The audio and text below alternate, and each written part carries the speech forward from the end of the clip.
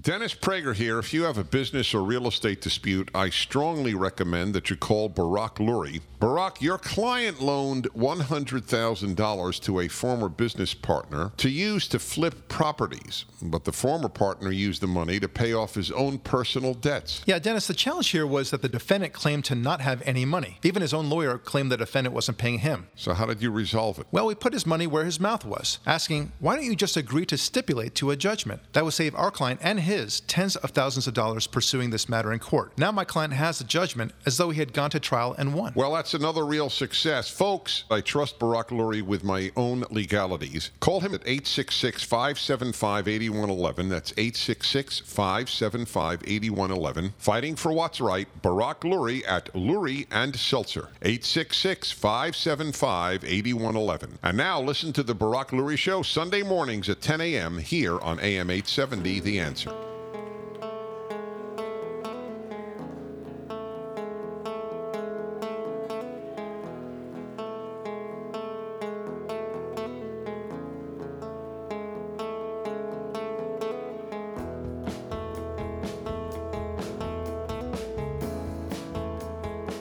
Hi, this is Barak Lurie, and this is the Barak Lurie Podcast with me, my good friend and producer, Ari David. Always a pleasure. Thanks for being with us today, Ari.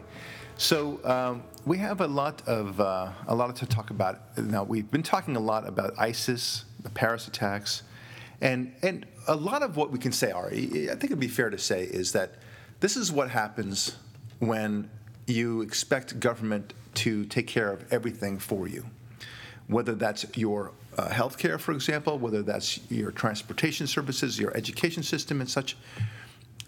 Things get sloppy. Things fall through the cracks. In fact, most things fall through the cracks. And it's one of the reasons why we are very hesitant when the president says he wants to bring in 10,000, maybe, who knows, 65,000, according to the Democratic candidates, immigrants, whether you call them refugees or migrants. And apparently there's a big distinction, so we'll talk about that in a moment. But we know that you can't possibly assume that among these 10,000 immigrants or migrants or refugees that there won't be some bad guys. You mean like Dzhokhar Tsarnaev? Right, exactly right. Okay, that's a good example. Or one of the killers in the Paris attacks.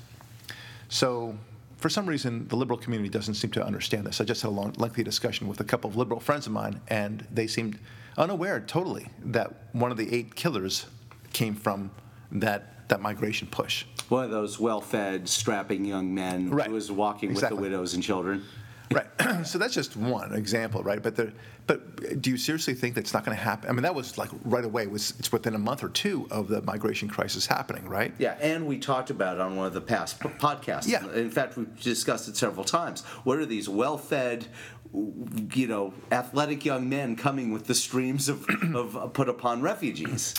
It's falling through the cracks, yes. Okay? And that is indeed why we've titled this podcast as such, Falling Through the Cracks. It's a very basic concept of what happens when you expect government to do everything for you. Things will fall through the cracks, and not just a little bit, but a lot. Think of it, if you will, as trying to hold water in your 2 hands. Okay, you can cup them as tightly as you want, but you ain't going to keep that water safe and sound and somehow preserved. The best you can do is to hold the water and to scoop it up and scarf it right into your face, and that's the closest thing you'll be able to drink anything. But very quickly that water will seep through, right? I mean, we all have this experience. It doesn't matter how tightly you make it, and that's what government is. Government purports to do things, but things always fall apart. Whether it's the city of Bell, for example, that just started stealing money from its own people and didn't realize that it was wrong until they were finally caught. Same thing with the Social Security checks, where the checks are going to dead people. Same thing with affirmative action, where people are claiming that they're black or purple or Mexican, and they're not so, right? I mean, we can go through this all day long, and all the federal spending on certain things, and a tremendous amount of waste and tremendous amount of mistakes. Okay, the same thing with the government, where we spent, $50 billion, we reserved $50 billion to train some 5 fighters or advisors in Syria, right? So that all went away. Or how about this? $500 million to Solyndra. Okay, I mean, we can literally spend, and these are just things that are coming top of mind for me right now. We could spend the whole hour just listing all the dramatic excesses, to say nothing of the small little excesses that happen every day. The $8 toilet paper, the $500 hammer. Yes. Yeah, no, everything about it is bizarre. So it falls through the cracks. Most of the time, it's money and time that falls through the cracks. If government has housing, well, then surprise, surprise, those houses are all empty, and they can't seem to fill them up, or they can't seem to sell it. Well, they have to get an act of Congress to go ahead and sell it. And I understood just recently that they couldn't sell these hot air blimps. Because they couldn't get rid of them. They had to, in fact, continue to maintain them because there was no act of Congress telling them to scrap it. This is the bizarre world of government, and it's the natural world of government. And to government's credit, or defense, I should say, it's not just in America. It's true everywhere. Where government controls everything, you can expect it to be very inefficient, ineffective, and for that matter, regressive, if anything. Okay. So we know that to be true about government. In fact, as we've said before, and as we've challenged before, there is no area of government, none, where you can say, "Mwah, magnifique," as the French would like to say. There's no area that's perfect. It's just varying degrees of incompetence. Now, one of the areas, and I say this not just because I'm a lawyer, one of the areas where the efficiency is somewhat better, is the court system. Okay, but even there, the court system has its issues. Right, they take off every holiday possible. The pension and the incentives of all the judges are a little bit skewed. They leave at 3:59 every day on the dot. Right, exactly right. And they end up having to push a lot of hearings. There's a lot of justice delayed, justice denied going on. And it's not the fault of the judges. A lot of these judges are really quite good. They want to serve. They just like a lot of our fighting men and women, they want to serve. They want to do good things, right? But it doesn't mean that the entire enterprise is efficient. I mean, a good example of that is the Chris, whatever his name is, from American Sniper, the movie, the famous guy, right? He was a remarkable hero. He was a remarkable sniper, the most efficient and effective sniper that America has ever known. But that doesn't mean that the military is efficient, right? It just means one man was very efficient. And so it is in the government system, so the judicial system. We have many good judges. There are some not so great judges, but it's just inefficient. Okay, plain and simple. Things fall through the cracks. There have been many times where we have to, give, copies that we have, so that the court clerk can find it. Okay, they're pretty organized, but nevertheless, we have to sometimes come with our own things because it takes so long to get up to the court system. Now, another area of inefficiency is healthcare, right? Obamacare in particular. Now, I want to say, before I say the phrase hoisted on their own petard, or better yet, the chickens have come home to roost, or better yet, we told you so, okay? Before I say all those three things, all right, I would like to talk about how, as much as I anybody would enjoy saying those things, I would say, you know what? I'm not so impressed. I mean, Ari, you and I, we made some bold predictions. It wasn't even bold. They were obvious. They were obvious predictions. It was 2 + 2 equals, yes. How about 4? That's right. It was an obvious thing. It's for me to say that water is wet is unimpressive. Okay? Grass is sometimes green if you water it. Right. Paint will dry in the sun. Or if you leave a country that you've been fighting for a long time, bad guys will come in. Okay, these are things that are inevitable. You roll a ball over a cliff, it will go down, it won't go up, right? We've made all these analogies, and there are some predictions we make, like for example, that Notre Dame and other famous churches like that will become mosques in due course. At this point, it's about 12 years, and that's somewhat more of a bold prediction, but it's not that hard to predict because of all the things that we're seeing kind of galvanizing together.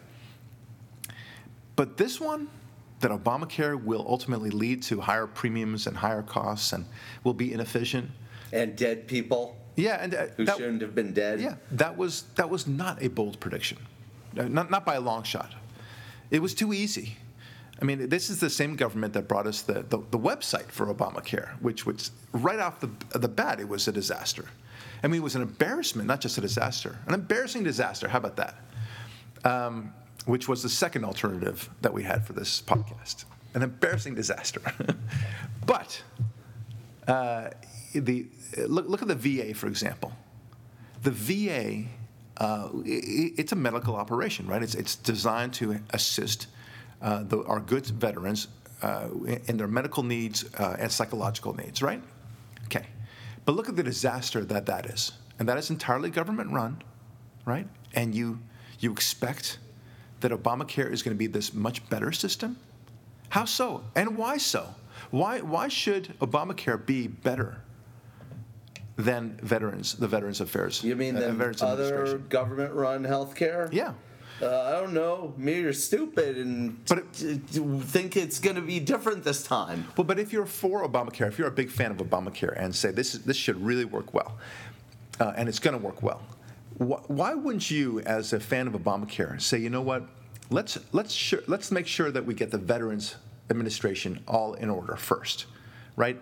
Wouldn't that be nice to do that? To say, hey, you know, we already have an existing structure called the Veterans Administration, so it's really not in good shape right now. Let's fix that up and use that as a trial run, and maybe we can learn from the lessons of how we made that efficient and employ that into the future thing that we call Obamacare.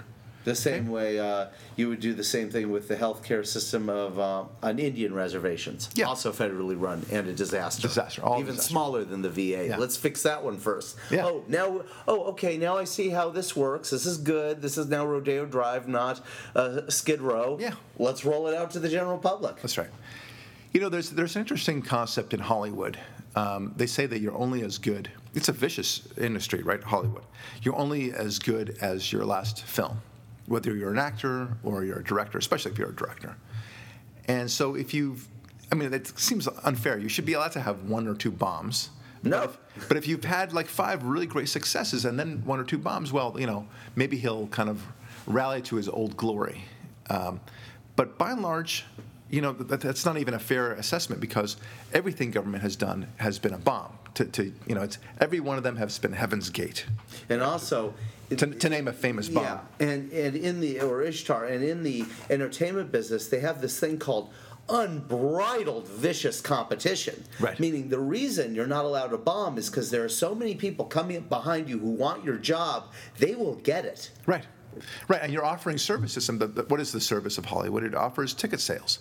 So, you know, people want to spend their $16, whatever it might be, you know, anywhere in this country, it's anywhere nowadays between $10 and $16 for a movie ticket.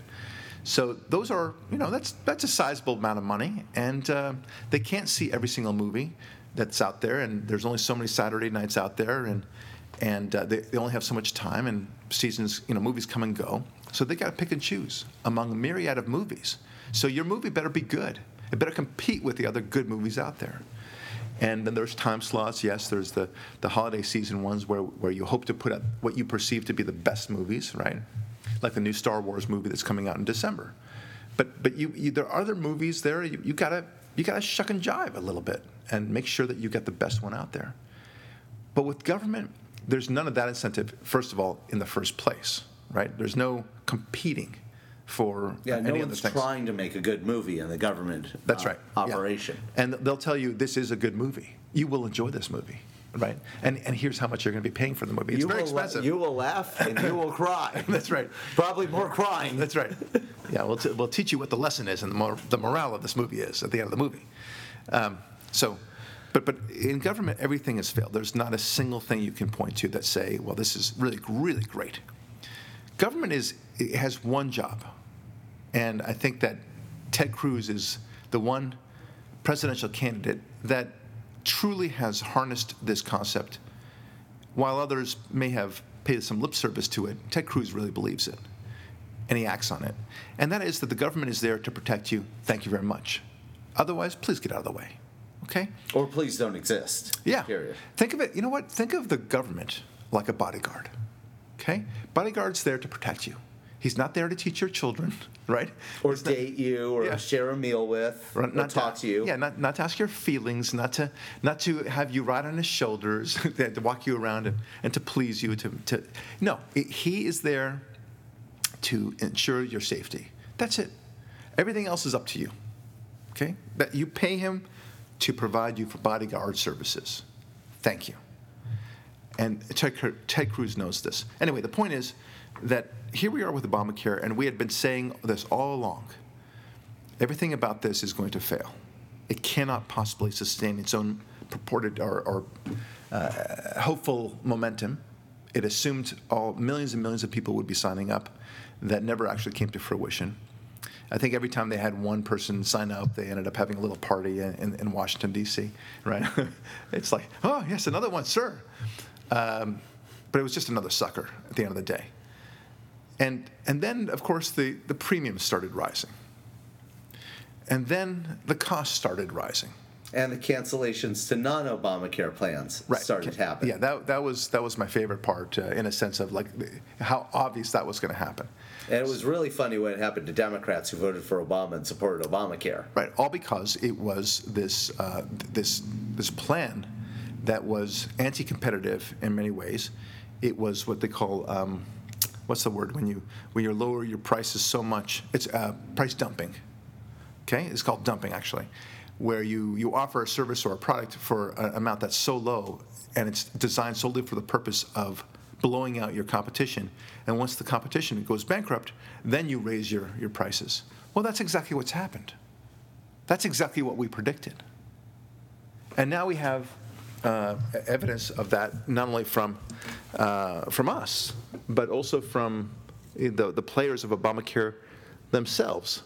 So take a look at this. This is from townhall.com, and the title is Obamacare Architect. All right, fine. Our law isn't controlling costs. Okay, that's the title.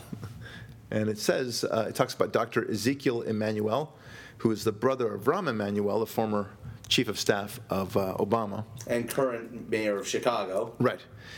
So Ezekiel Emanuel played an instrumental role in the crafting and promoting of Obamacare, who occasionally lets the truth slip out. Okay. So here's what he said. The so-called Affordable Care Act that he helped design and that Democrats marketed to the public as a cost reduction measure is now failing by its own standards. We need to focus on cost control, he said, and that means that the law isn't controlling costs. The doctor is correct. And this is what he writes. Even though I am a liberal, I think we really have to focus on cost control. Affordability is absolutely critical across the board, because if we don't have affordable plans, we are not going to get universal coverage. They are intimately linked, said Emanuel. He did acknowledge, quote, we've overplayed the high deductible plans. People are feeling this is less and less insurance and just more and more I'm paying out of my own pocket, unquote. All right, so this is the inevitability, right? This is what has happened. This is what we expected. And here we are. Obamacare, welcome to the sea of failed government programs. Okay? You will join the ranks of the historical graveyard of social programs. Okay? Every single one of them. Same thing. They all made so many assumptions that just never panned out to be true. They had a lot of hope in the process. So that was true with Social Security, for example, where they just assumed the demographics would always stay the same. And back then it was, 16 young people supporting one elderly person, right? Yeah. And now it's 2.5 to 1. Yeah, and part of their thinking must have been classic liberal disaster planning. Well, if life is as bad as it is now and people are dying on average at age 65, in 10 years, they must start dying at age 45. I see. Yeah, the actuaries will never have to transfer the wealth to the recipient. Yeah, maybe that's what their hope was. I don't know, but they certainly didn't expect two major things to happen. One is that the population would actually start declining, and so therefore the demographics would change. They also didn't take into account the more radical socialist structure that we would have, which meant that there would be less money into the system as well. And then finally, what you just said, they didn't expect that the average age would increase, life expectancy would increase as a result of so many different other factors. And not just a little, but skyrocket into where people now on average die in their 80s, 90s, or around 100. So all those factors combined mean that the Social Security simply cannot fund itself, and they have to simply rob from other tills in order to substantiate the Social Security. Or So- change the retirement age to 97. All right. So But you get the point. yes, I get the point. And then of course, in addition to Obamacare, generally speaking, we had there was one major insurance carrier. United Healthcare. There you go. United Healthcare, the biggest U.S. health insurer, said recently that it has suffered major losses and on the policies sold on the Affordable Care Act exchanges and will consider withdrawing from them, adding to worries about the future of the marketplaces at the heart of the Obama administration's signature health law. Can I This Yeah. is from the Wall Street Journal, and it's just a very straightforward article about this. The disclosure by United Health Group, Inc., which had just last month sounded optimistic notes about the segment's prospects, is the latest sign that many insurers are finding the new business unprofitable, despite an apparent influx of customers that has helped swell revenues. The industry's woes and broad rate increases aimed at staunching the red ink are putting pressure on the Obama administration to tweak aspects of the law. The issues also risk pulling the Affordable Care Act back into the political spotlight. Okay. So you filed that under no surprise, right? I mean, it couldn't work. It didn't work. And now everyone's wondering what they're going to do. Can I put my liberal hat on for a second? Yeah, please. Can you believe how greedy they are? Not willing just to eat those losses? Oh, I see, yeah. Just pass those on to their stockholders. Yes. How dare they? Yeah, and to the greedy owners, for that matter. Yeah, Well- can't the CEO take a pay cut? Can't they just lay people off? Yeah, this is the inevitable falling through the cracks that is everything. Look, the more the government gets involved, I guess this is the big picture I want to present. The more government gets involved in every aspect of our lives, the more we fail to see the big picture. Think of it, if you want, as being in the middle of a forest, and you're never able to kind of lift yourself up. You never have a sense of what it looks 20 feet up from you, 200 feet up, 2,000 feet up, for that matter, 2 miles up. You just can never get a sense of where you stand, because you're constantly being bogged down in not only the minutiae of the myriad of rules, but there's just so many different government agencies controlling, or at least getting involved in, every aspect of your life. So you have no time to think about, God, for that matter. You have not that they've ever talked to you about God anymore, because they're trying to quickly trounce that out of the schoolroom and out of the courtroom and every institution possible, while they're not otherwise mocking it. This is what they do. So you have no time to think about God, no time to think of long-range planning, wealth creation, even to take a trip, to just travel, to have an understanding of what it's like. You have no time to talk to your kids about the meaning of life, right? All you talk to them about is how the rich should give the poor their fair share, or whatever that means. And they don't have time to talk to their kids about the basics. I mean, time is everything at the end of the day. But government robs you of time, right? It's not just your money, it's also your time. And that's just so true. And something that totally escapes our political, say, opponents, those who don't think the way we do, is the idea of that nothing happens in the world that requires work without at least two people or more getting together and agreeing to essentially a deal or a contract. No one makes anything, no one buys anything, nothing gets made, nothing happens, nothing moves, unless, and there's a word for that, it's called business. Yeah. Unless some form of business takes place, nothing happens. And they can say, hey, I want universal health care, I want universal coverage for everyone, all they want. That's right. But saying it is just words.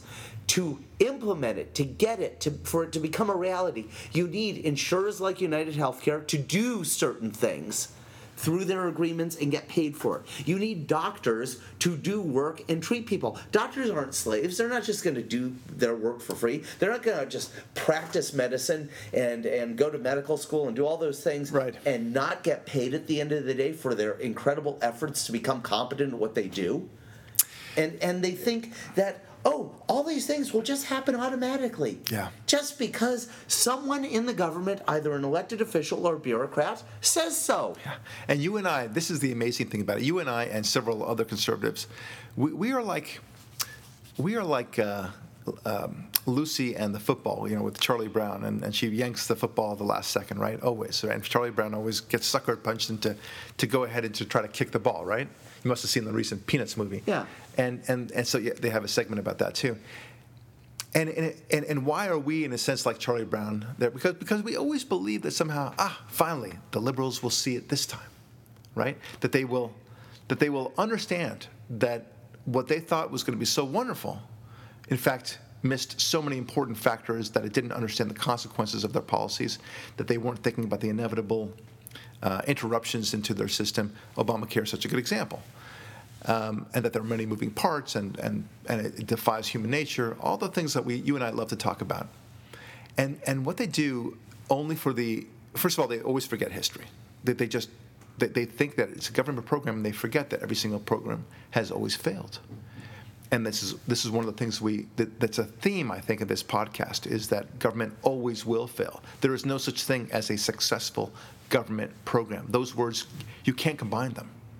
Okay, so we're with us on that. But even when it happens in the moment, for example, what's happening with Obamacare, if I were to present this to my liberal friends, and we both have many of them, and say, look what's happening.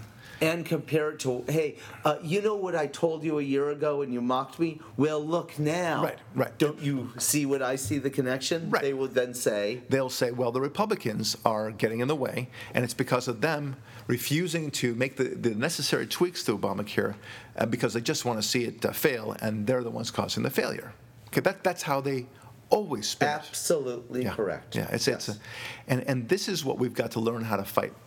Because, unlike Charlie Brown, where Charlie Brown is actually suckered into running up and hurting himself, we're not necessarily running up and doing anything. Well, I don't kick things like an idiot and lose my balance and fall on the back of my head if I miss something. Right.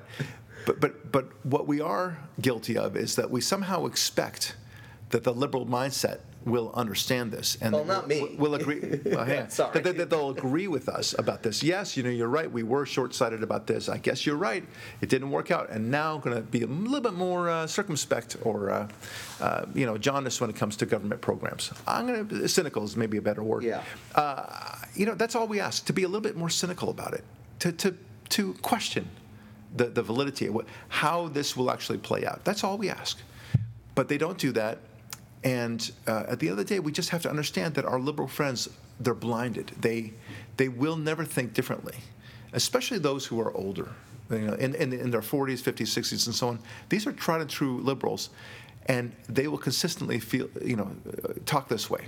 So we have to respond to it. We have to, focus our attention on the attack of liberalism itself, as opposed to just this or that program. Right, and the reason that they'll never admit the error of their ways and change their mindset is because they don't want to. Yeah. They want to believe the way they believe. It makes them feel good. We also, and this is why part of conservatism is horribly naive, is we assume in many cases that they have the best of intentions, and many times they don't. Right. They'll never admit that they don't have the best of intentions, but their actions betray them. Right. They don't know where their end goal is, right? And that's the best you can say. But many times they do have an end goal where they'd like to see a destruction of a certain institution, whether that's Catholic Church. Yeah, the Boy Scouts, religion itself, the police, family. Your local police department. Oh, yeah. Boy, we came pretty quickly with that. The military, right? Oh, my gosh. High five. Yes, sir. That's right. I thought we'd have to think about that that's a right. little. This took, literally, folks, that took about 5 seconds. I don't think we even thought for a moment. It just came, woo. Oh, straight to the us. Male race, That's white right. people. That's right. The education system. Everything needs to be blown up. Well, I don't know about Jews. All right. But but the notion of borders, for example, everything needs to be destroyed. Everything. Okay, so I guess that's the reason why it was so easy, because we think about any aspect of life and we see how, not all liberals, but liberalism itself as a concept, progressivism, I should say, wants to destroy a lot of those institutions. They don't bring them up. They tolerate them at best. Okay, there's a difference. But Dennis Prager brought up a good point. Like, where is the liberal equivalent of the Boy Scouts? Right? Where? Just tell us, because I'd like to know. Because they're good at trying to bring it down, but they don't say what else is in its place, right? And who knows what that would be. Anyway, that's another story. We think about these things so clearly, but they don't, and they don't want to see it. At the end of the day, liberalism offers no cynicism. But when I say that, cynicism sounds like a negative word, right? But you have to be cynical. You have to be. Do you mean skepticism? Skeptical, yes. Because skeptical requires energy. It requires thought. It requires, very often, a lot of hard work. And liberalism is exactly the opposite of that. Because the government told you so, that's what you will believe. And that applies to global warming. That applies to the way people view abortion. It applies to the whole education system. It applies to the economics. It applies to immigration. All these things require very hard thought, and not the assumption that the government will be the answer. And that's why we are so we're so measured against liberalism. This is why we fight liberalism. This is why we show its flaws, and why we show its dangers, because ultimately it can only be a dangerous thing. Never before has liberalism worked, and it never will. All right, this is Barak Lurie. Don't go away. We'll be right back. Why can't they say what they want? Why can't they just say what they mean? Come clean, listen and talk. Dennis Prager here. If you have a business or real estate dispute, I strongly recommend that you call Barak Lurie. Barak, you had a case involving a $220,000 promissory note, and you won a trial, but later discovered that the defendant had transferred all his assets? Dennis, when judgment debtors don't want to pay, they may shift assets over to their relatives, asking them to hold them till the coast is clear. How did you get the payment? The defendant had transferred title to 2 commercial buildings. We convinced them to admit it was an illegal transfer. That led to a great settlement with guarantees from relatives, with penalties. And don't you know, they're making payments every month on time like clockwork. I'll say another success. I trust Barak Lurie with my own legalities. Call him at 866-575-8111. That's 866-575-8111. Fighting for what's right, Barak Lurie at Lurie and Seltzer. 866-575-8111. And now listen to the Barak Lurie Show Sunday mornings at 10 a.m. here on AM 870, The Answer.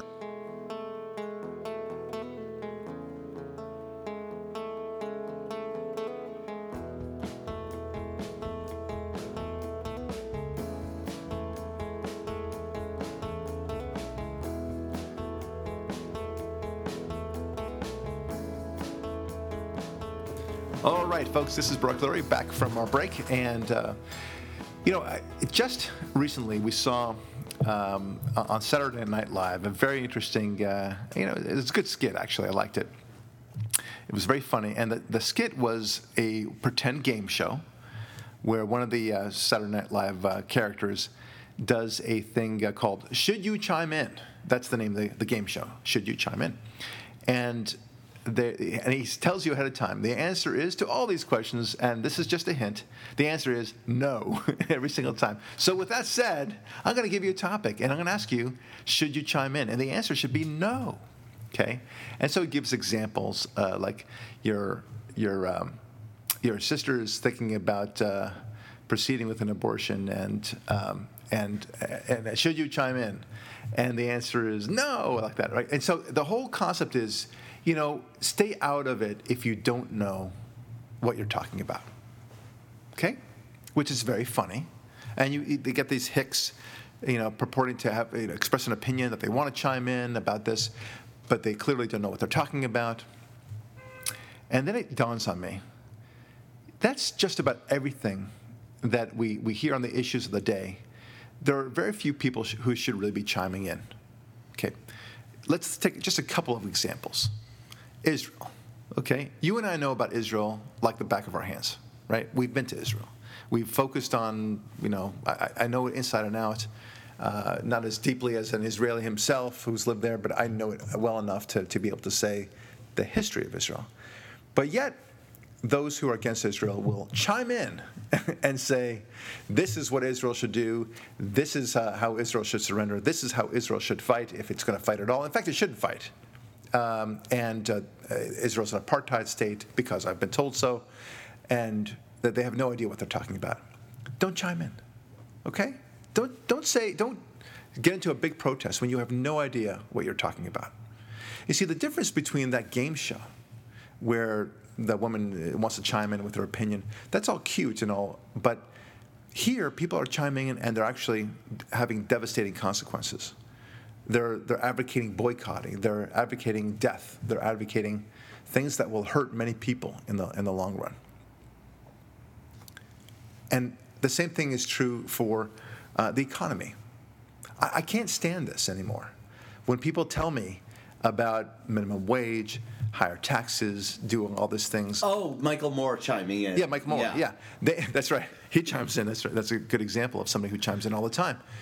But how he knows, and all these liberals, they know so much about the economy. They haven't taken Econ 101. Literally, they have not taken Econ 101. I don't think they've even taken home economics, let alone regular economics. So they don't know how to balance a checkbook or boil water or iron a shirt. But they know how to have many opinions about just that subject. Thank you very much. Right. They chime in, and almost 80% of the time I say, do you know how the law of supply and demand works? I mean, that's the first thing I'm doing. First of all, I have to teach them how supply and demand works. It's that simple. And I tell them when I try to tell them about why high taxes is not a good thing, or for that matter, high minimum wage is not a good thing, I will tell them, imagine you're an employer. The minimum wage is what you pay for your employees, right? Okay. If it suddenly goes up from, let's say, $9 an hour to $29 an hour, the price of that employee has now gotten higher, right? Do you buy things, if you go to a store and you want to buy, let's say, a movie ticket, okay, you go to a movie ticket to a movie theater, and they say to you, okay, it's not $15 anymore, it's $55. Are you going to see that movie? I mean, if you're very rich, perhaps it won't make a difference. But by and large, you may not see that movie. You may wait for it to come out on cable or whatever. But that, right? I mean, you would assume that. It's an obvious thing. It better be a damn good movie. Right. But it applies to anything. It applies to a Pez dispenser. It applies to a chair. I'm looking at these different things. An old iPad or iPhone or whatever it is. If you suddenly made an iPhone, which is, depending on your plan, it could be anywhere between $300 and $500 for this or that size capacity. And then suddenly you make it $3,000 or $5,000. I'm going to tell you that there are going to be a lot fewer iPads sold. Okay, that's basic, right? But when somehow all of that is out the window when it comes to the minimum wage, and people, you can see them, they just know that I must be wrong. And I said, I'm not wrong. It's just that you're not the one who's paying the employee. It's some phantom employer that you haven't seen, who's supposed to now pay this phantom to pay this employee who you love. Yeah, you're in their fantasy. It's always a rich oil company or something. Yeah, like that's that. right. J.R. Ewing, unlimited cash for everything. And I say to them, like, you wanted to jump up to $15 an hour. So are you saying that this is good for one size fits all? Do you understand that it might be the very thing that will break this company? That you don't know, you don't have the accounting books of every company out there or every little mom and pop store, and you want to just impose that on them? Who are you to decide what will work for that company? Well, we need to give them a living wage, Mr. Lurie. Yeah, okay. Well, why stop there? Why not say? Why does it have to be only the minimum wage? By the way, I mean this is the analytical side that you and I think about. Why not say, the prices of apples should only be so much, right? because food is necessary for your life, right? Yeah, rather than just wage controls, how about some price controls too? Yeah, cost controls. Yeah. So I think everyone should have a car, and no car should be sold above X $1,000. And everyone should have at least an acre of beachfront real estate, prime. Right. Every person. Right. Well, let's not get ridiculous yet. But I mean, I want that. No, I understand that. But the price of paper should only be so much. The price of pens should only be so much. You can only charge so much for an iPhone, for that matter, or for any smartphone. Every computer should only be so much because the costs are just as much of an impact as what you earn, right? Yeah, if you don't have to spend a lot, why do you need to earn a lot? Yeah, let's face it. This is an obvious thing I'm about to say, but let's say you had wage controls, meaning that the employer has to pay at least $15 an hour, but there are no controls on the services and products that you buy, and those go skyrocketing through the roof.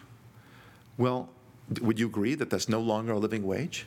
If an iPhone is now the equivalent of $5,000 instead of $500, you would say, well, that $15 is not such a great deal anymore, right? So shouldn't we, in order to make it really livable, to use their phrase, shouldn't we be controlling all aspects of our lives, right? It's not just the minimum wage. They think that's the only source of all things. Right, and so they would have to impose a system resembling the following. Everyone gets paid $15 an hour, maximum and minimum. Right. Right? Yeah.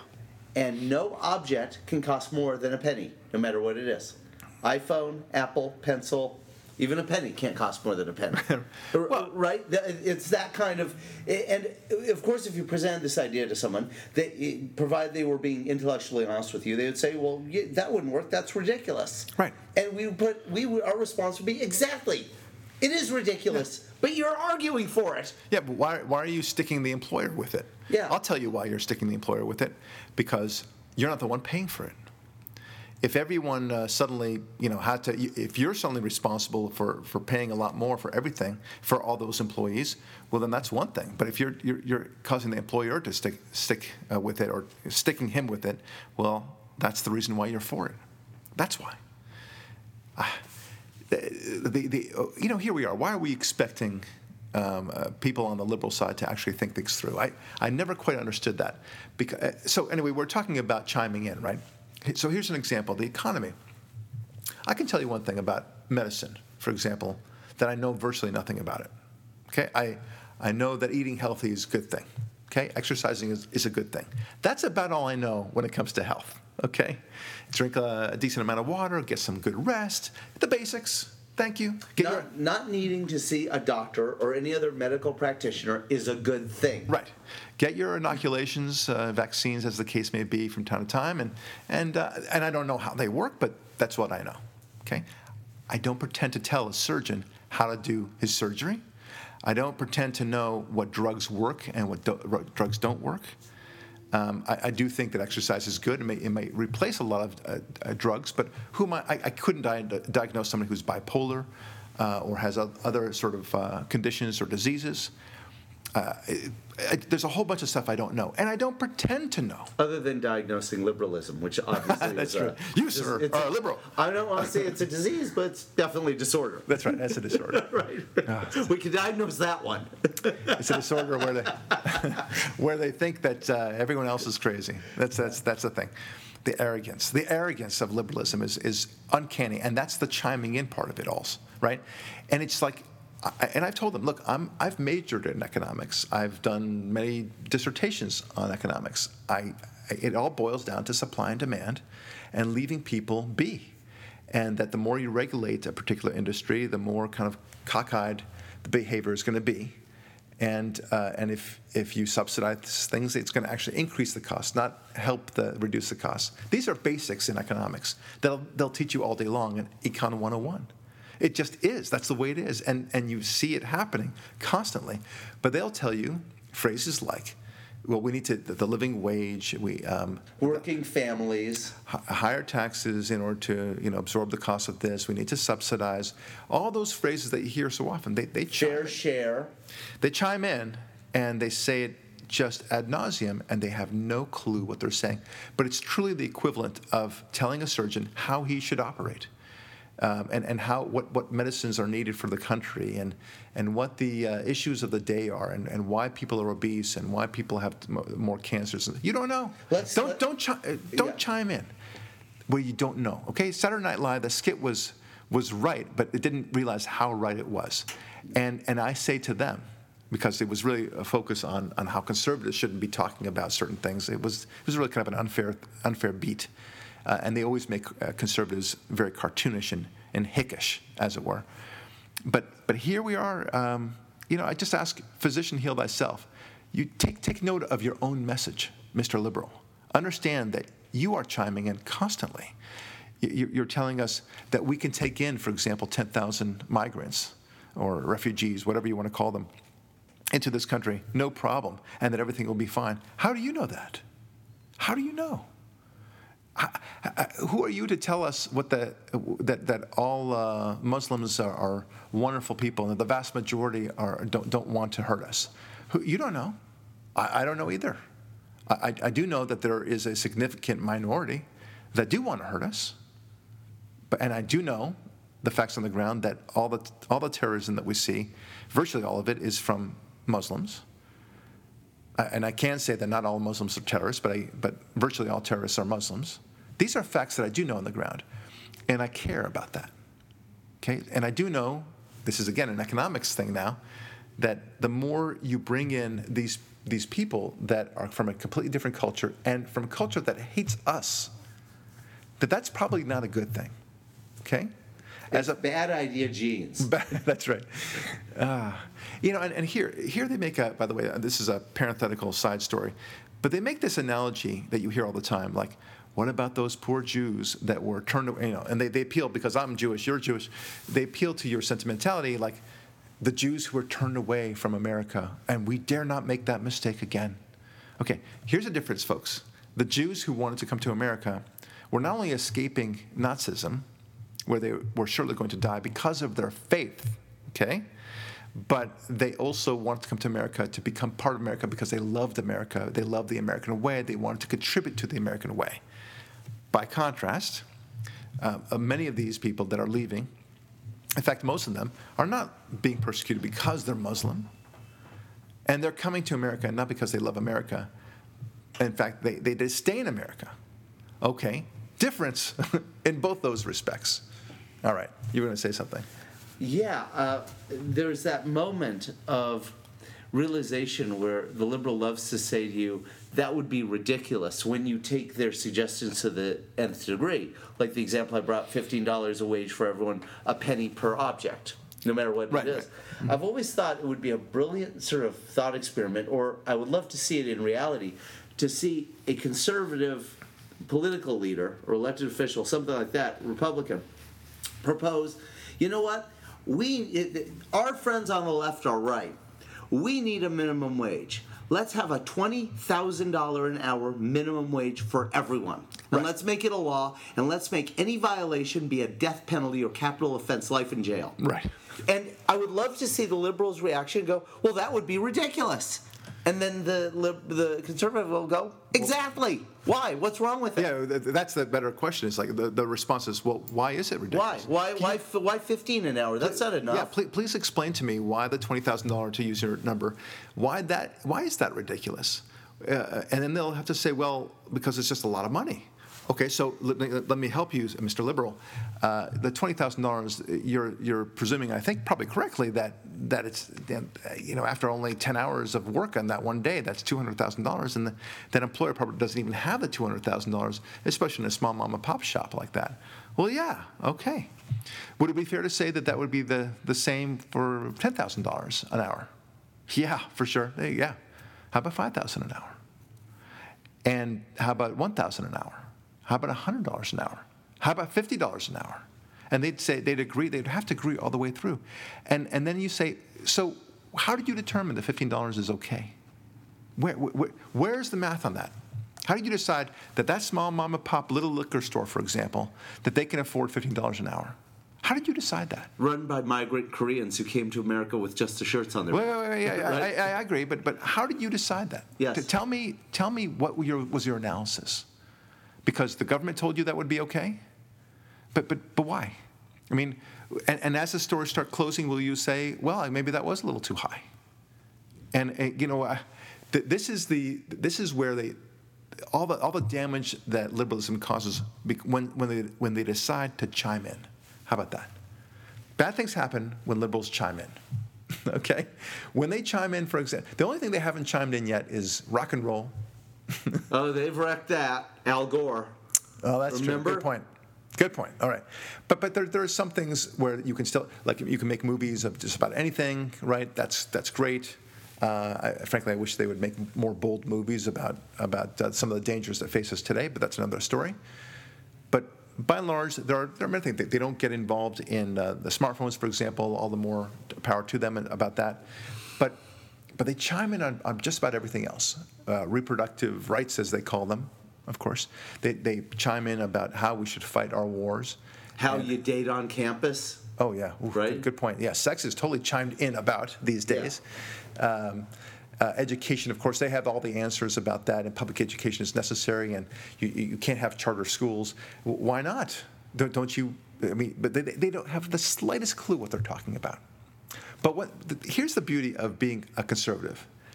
There are some time-honored principles that we know work, right? We know that God works. Faith works. We know, if you don't want to talk about that, we also know that capitalism works. We have plenty of history for that. We know that the laws of supply and demand and minimal regulation, that works. Okay, so even in areas where we're not too familiar with the industry itself, for example, I don't know very much about orthodontistry. Okay, I just threw that out of there. Or medicine. I'm not going to you. Yeah. But good point. Okay, medicine. Right. Let's say medicine, generally speaking. Yeah. I do know, and I can say this with ease, that the more we allow the privatization of healthcare, the better it is for everyone, for the doctors, for the patients, for everyone. For both medical and dental. Right. That's right. But other than that, it's terrible. Right. It reduces costs and it increases innovation, all those things. That I can easily prove to you just by giving some simple examples. And I don't have to know the specifics about the medical world. And it's not a roll of the dice or a crapshoot or whatever. It always happens. Always. It doesn't matter what. Consistent. Yeah. There's no area of life where, yeah, free market capitalism works fine in that area, but not in this area. Right. Right.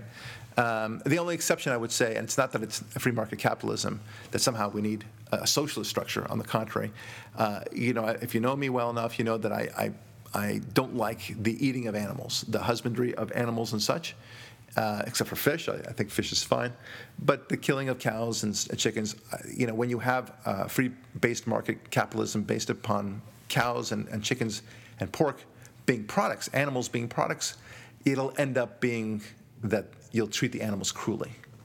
And that's what I don't like about that. But I'm not saying that we should have a socialist structure over those animals. I'm simply saying we should be eating those animals altogether. But I would never make a law about that. Okay? And the Never. analogy would be the same way with your children. You'd encourage them not to smoke, Right. But cigarettes. But you don't want a law banning cigarettes for other people. Exactly right. A good example. And likewise, I would never advocate the selling of children, right, for slavery or otherwise. So obviously there's some restrictions, but as a viable industry, whether that's medicine or sports or the printing press or making of computers or this microphone that I'm in front of, somebody made this microphone. Let the market decide, and great things will happen. That much I know. I don't have to know the specifics of the microphone industry. I have no idea how they make a microphone. I have no idea how they make the computer, for that matter. I barely know how a pen works. but I do know that it's good to compete in the pen industry. And the more smooth the pen writes, and the more reliable it is, and the more often I can use the same pen to continue writing for a long time, the more I'll like that pen. And the quicker the ink dries before smudging your cufflinks, your cuffs, the better it probably is. Is this an experience you recently had, Mr. Yeah. David? Yes. All right. So that much we know. But these liberals, they chime in about everything. They chime in, and you name it. Immigration, they have all the answers. Well, Obama's Wait, the chimer in chief. Remember? That's Too much snow. Well, Ferguson, right? Trayvon. Everything that deals with the color of your skin, he's going to chime in. If there's black or even light black on you, you're going to be discussed in a way that will be only about race relations and how far we need to go and how far we have not come and so on. Yeah, I mentioned snow because. But he knows everything. He knows everything about what really happened with the Trayvon Martin matter. Because after all, Trayvon might have been his own son. And was his son. That's right. Oh, I didn't realize. The news has changed. There's a developing story. But then also what happened in Ferguson, of course, he knew what the real lowdown was there, and he went to chime in there too. Good example. And then of course the Cambridge police situation with Professor Gates. He knew what happened. He knows everything. He knows the way things really are. But people chime in not just about that. They chime in about how to deal with every other country. That the immigration situation. This is how we should deal with it. This is how we should deal with Israel. This is how we should deal with the Arabs. It's all about oil and such like that. They know everything. They decide that the wars in Iraq were both about oil. Never mind that we didn't take any oil at all, but they were about oil somehow. It could not possibly be that it was actually for its intended purposes, failure, successful or not, but to stabilize the country known as Iraq. And to get rid of a dictator who is threatening us with nuclear weapons development programs. Yeah, exactly right. And who'd frankly, had violated just too many rules and crossed the line too often. So, but they know, and they know better than you. Okay, and this is where great danger can happen when somebody chooses to chime in about topics they know nothing about. Another good example is the energy world, right? They know everything about how solar power and wind power will save the planet, right? They know, to say nothing about climate change, that they know that, of course, if we continue on our horrible path, we will all be drowning in 20 feet of water. Okay, and to my level, that's taller than you and me combined. Okay, so that they will emphasize the danger about that. This they know about, and you don't know nothing, even though they haven't read anything about it. That's because this is the world where they decide that the climate change, well, all the experts say so. And because they say so, that's all I need to know. Suddenly they're the expert because other experts have told them. They chime in. It's like the Holiday Inn Express commercial. How do you know? I stayed at Holiday Inn last night. Yeah, exactly right. That's right. Enlightenment. Boom. Yeah, like the guy. I mean, it was a very cute commercial, and he starts talking. He helps with the surgery all of a sudden, and he's doing it. We'll need this. We'll need this amount of this chemical, this drug, and this, and we'll need a sponge here. And very good, doctor. Oh, I'm not a doctor. Well, what are you doing? Well, I just stayed at a Holiday Inn Express last night. But these guys are all guys who stayed at a Holiday Inn Express last night. Stay at a flea bag cheap hotel, and you know everything. Right. So it's just hysterical. So I think that they've got issues, and we've got issues. Here's another thing that I'd like to talk a little bit, segue a little bit, but it's also somewhat related, because we talked about the Middle East and how the liberals all know about the Middle East, and they've decided everything for us. So they love this notion that the Christianity is just as evil as Islam, or there's a thing called radical Christianity. You didn't know it, but there's a radical Christianity because there are just as many terrorists committing acts of terror. Yeah, Tim McVeigh, Ruby Ridge. Right. They happen to be born Christian, so that makes everything they do, a terror, right? Because Christian terror. Right, like the guy who killed Dr. George Tiller, the abortionist, right. Those kind of people. But these people don't do their things in the name of Christianity. That's the difference, right? But using their own logic. So wait a minute. If you say that this terrorism has nothing to do with Islam, right? But these terrorists are Muslim, right? And I would agree with you that just the fact that they're Muslim doesn't make them terrorists, of course. But you can't then say that there's Christian terrorism because Timothy McVeigh was baptized a Christian once upon a time, right? I mean, but you're using the same argument that therefore Timothy McVeigh is a Christian terrorist. You can't do that. You can't have it both ways, as we say in law. Okay. Anyway, they opine about all this, that the Jews are now the Nazis, right? You've heard about this inversion of history. And Islam is a peaceful religion and such like that. Or the parties have switched sides. The Democrats or the Republican, so the party of slavery from them is the party of slavery now. Right. And the civil rights era, that they were the ones who advanced civil rights and so on. Okay. But let me ask this simple question to anyone listening who's liberal. Where in the Middle East would you say are there any minorities being treated well? What's your ideal country? Where gays are treated well, where women are treated well? Likewise, for that matter, where in Europe have Muslims integrated really well in any of the countries in Europe? Integrated, meaning assimilated. Assimilated, and just, that they live in harmony with the Europeans. Like salad dressing, just shook together and become smooth. It's all good. Where's the melting pot? You tell me, okay? Tell me where in Europe they got it right. Okay? There's this just perfect blend of laws and understanding, and it's a kumbaya place. Tell me. Because I don't know where this fictional land is. It might be Hogwarts, Harry Potter. Yeah. But it ain't happening anywhere else. Okay?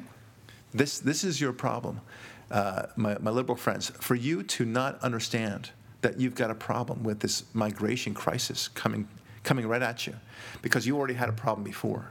If you think you had a problem before, wait till what happens in 5 years hence with people that you're not really vetting because you're trusting a government to vet them, and you're assuming the government is vetting them, and they don't give a crap. Okay? All they want is to push the papers. What if you have one simple border control guy, for example, who's tired? And he lets in 5 guys at a time because he either got tired or just wants to go home, or he's angry at his supervisor, right? Do you think that's possible? Because I think that's not only possible, but it's probable. You know why? Because I discovered something about human nature. This is very complex, what I'm about to say. People aren't perfect. Yeah, what? That's right. Yeah. What? Huh? You heard it here first sorry, on the Brock Lurie podcast. What? That's right. Yep. This research has shown. No. Studies have shown. I have to sound like Dan Rather the night Bush beat Gore. No, my head's starting to hurt. What? Huh? Studies have shown that people are not perfect. That's what happens. And for them to, But you don't have expertise in that. You can only vet so many people so perfectly, right? I mean, we know that people go through all the time. They manage to, putting aside the fake passports and their ability to pass as though they are very innocent, loving people and such. Just putting that aside, because there's a lot of people who will filter in that way, right? But even the people who don't filter in that way, they just for example, they let the guy, one of the terrorists in the Paris attacks, they let him go. They had him in custody and they let him go. Mistake. Sounds Oops. a lot like the guy that they had in custody in San Francisco who killed Kate Steinle. That's right. So it was an illegal alien. Okay, yeah. But look, but hang on. You've got, this is going to happen time and time again. Okay, so and all you really need is a couple of these guys. Couple. That's it. And once you have a couple, you're going to have more than. Of course, it's going to be more than 2 or 3 people. It's going to be not 20 people. Not even 200 people. It'll be thousands of people who are bad guys.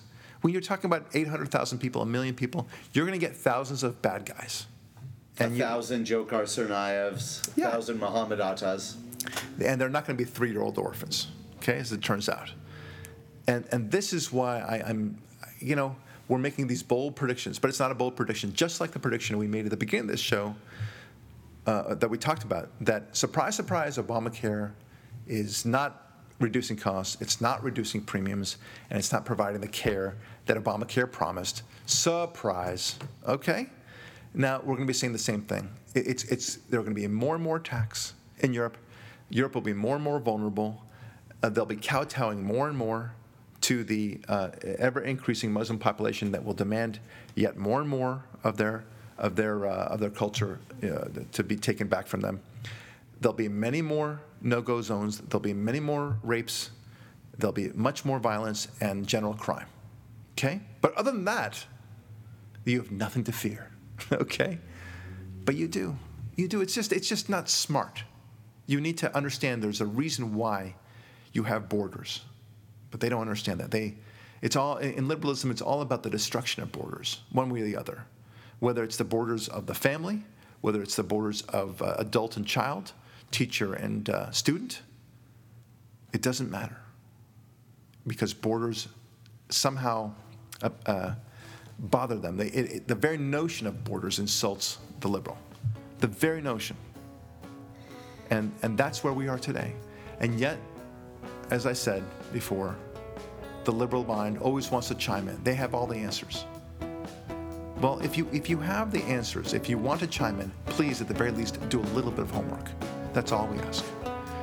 This is Barak Lurie. Thanks so much for listening, and we'll talk with you next week.